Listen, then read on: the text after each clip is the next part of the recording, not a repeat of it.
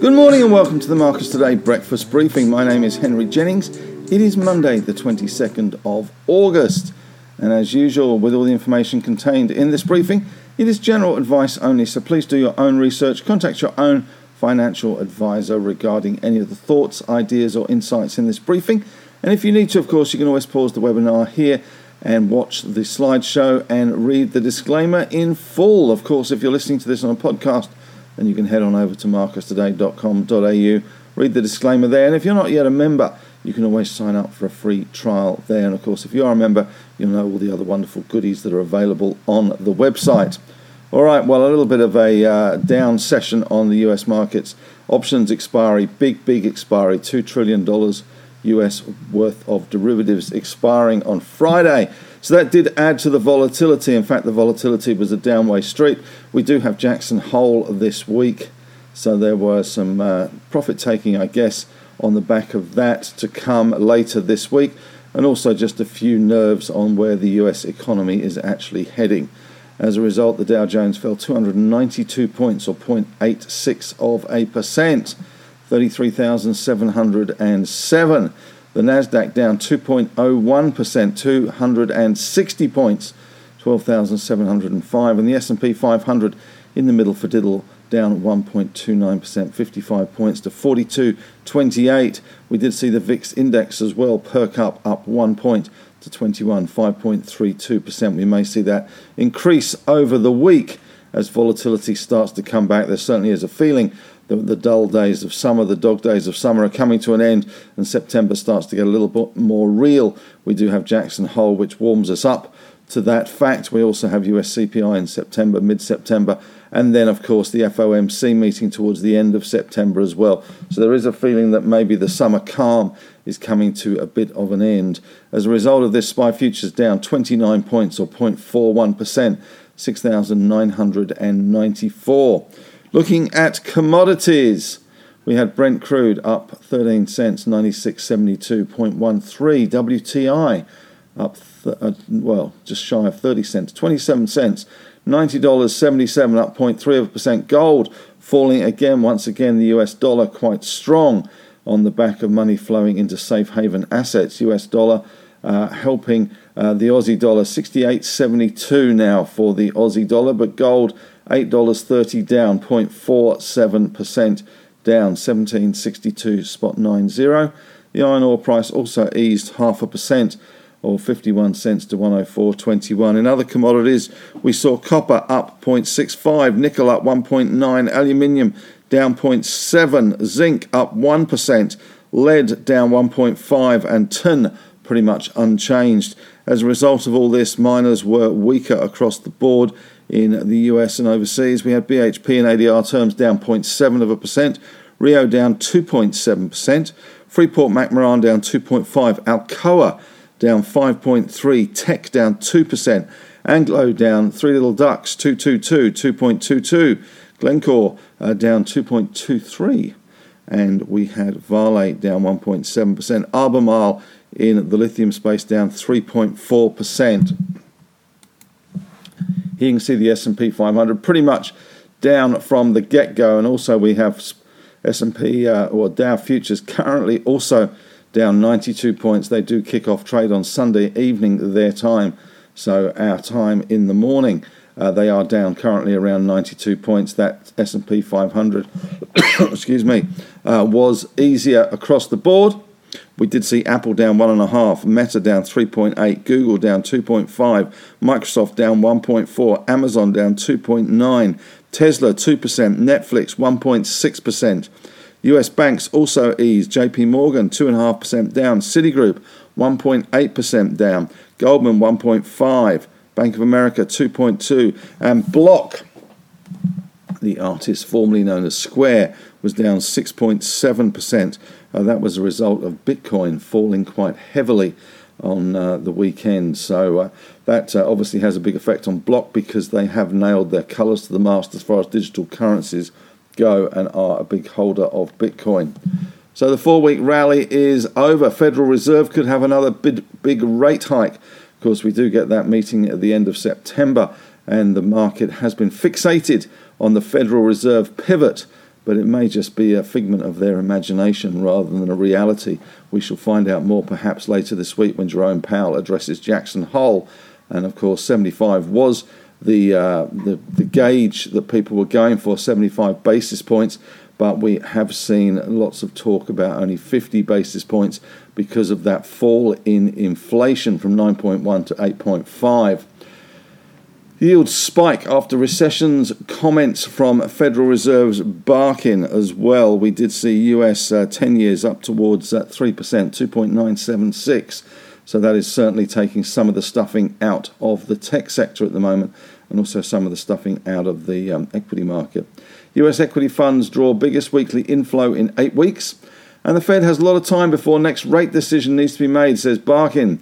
European shares end week lower on recession fears. Some pretty nasty numbers coming out of Germany in terms of inflation rates there. And Japanese shares reverse gains. Investors await the Fed symposium. US dollar at a 5-week high as Fed rate hikes forecast. And India's weak rupee finds a reprieve as foreigners seek bonds. The 10-year yield in the US flirting with that 3% level. A German inflation scare. Once again, energy prices in Europe remain absolutely through the roof on the back of the Ukraine conflict. UK energy prices set to rise again this month and October. US dollar strength sees gold on its longest losing streak since November. And oil prices down 1.5% for the week on recession jitters. And Ryan Cohen's $60 million Bed Bath and Beyond U-turn triggers meme stock investors' ire. Not very happy with Ryan Cohen after he bought calls, talked about it, and then sold the stock. Bitcoin at a 3-week low. And the daughter, this is probably not going to help the Russian conflict with Ukraine, daughter of ultra-nationalist Russian ideologue killed in a suspected car bomb attack. Dad is a very outspoken right-wing commentator, very pro-Russia and very pro-Putin. Apparently he was supposed to be in the car as well, but decided to take a different car at the last moment. So unfortunately his daughter died instead. All right, what to expect today? No economic data. In Europe, we did see a little bit of slackening off there. Stocks 50 down 1.3%. FTSE managing a 0.1% gain, but that was a little bit of energy price buying there. The FTSE has got a few energy stocks in it, BP, Shell, etc. CAC down 0.9% and DAX down 1.1%. So that explains why the FTSE is a little bit better. As far as our market goes today, we do have the SPY down 29 points, so it's certainly going to be a softer opening. Commodities and resources will ensure that we do see some backing and filling there in some of those resource stocks. Banking sector also should be under a bit of pressure. We do get results, though, today. It's going to be a big result drop, and we've had a few first up this morning. We've had Ampol has reported a record first half earnings, statutory net profit after tax, $695.9 million, fully franked interim dividend of $1.2, $1.20. So that's a big one. Just looking through some of the other results that have come out this morning. Lendlease reports full year core operating profit after tax of $276 versus a year ago $377. So that doesn't look particularly strong there. We also have Ingham's being downgraded to underweight from hold. National Storage REIT, NSR, reported FY earnings per share of 10.6 cents, guidance of at least 10.5 cents, NPAT 126.5 against forecast of 124.3. We do have Adairs, Austal, Chorus, Cooper, EML Payments, haven't seen them yet, Michael Hill, NIB Holdings, Nick Scali, Umedia, Reliance Worldwide, Star Group.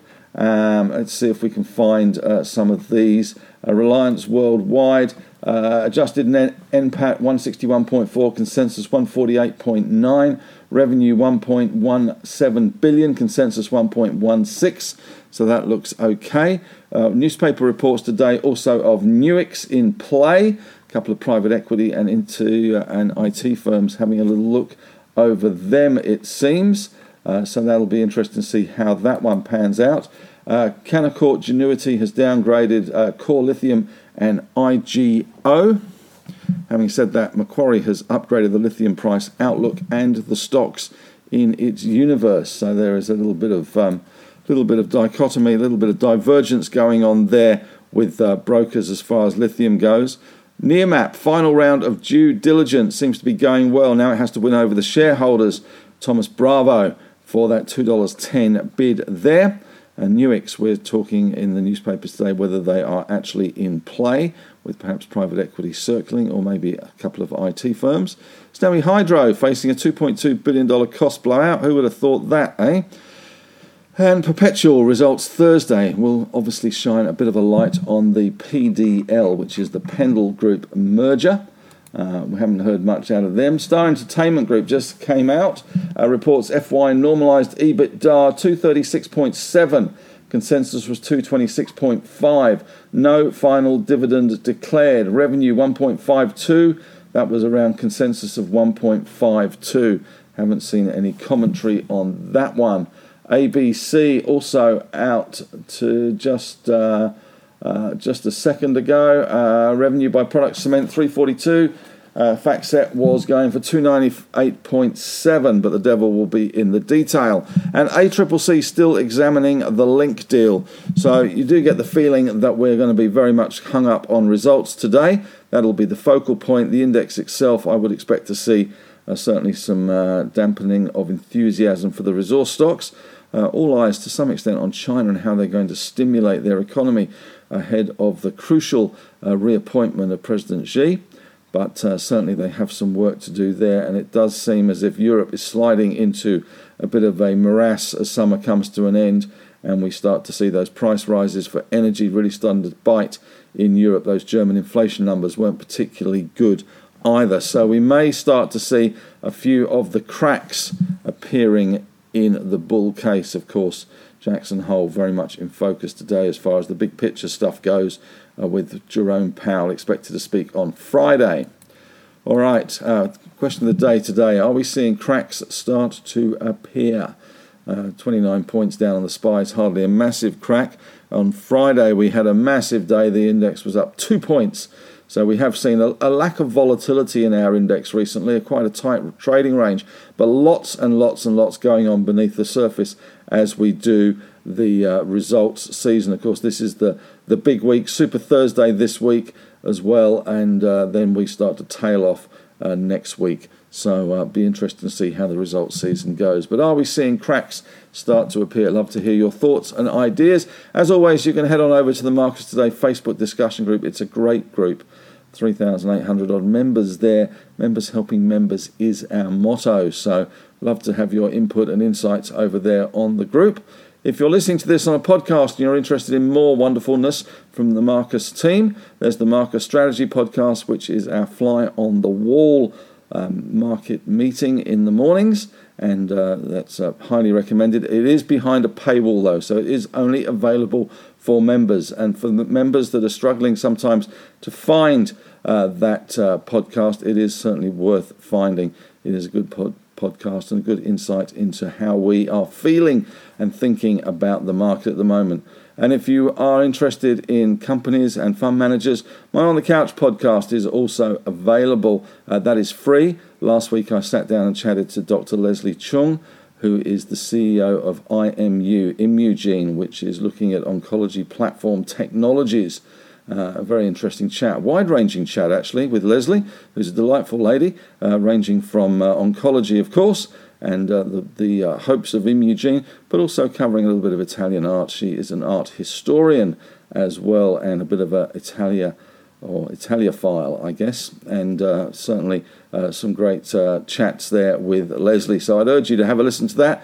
Bit of fun, and might give you some insights into Imugene, which has been a pretty interesting stock over the last year or two. So anyway, I'll leave you to have a look at that. But that's it from me today. Thanks very much for listening. Have a great day, and may the trading gods be with you.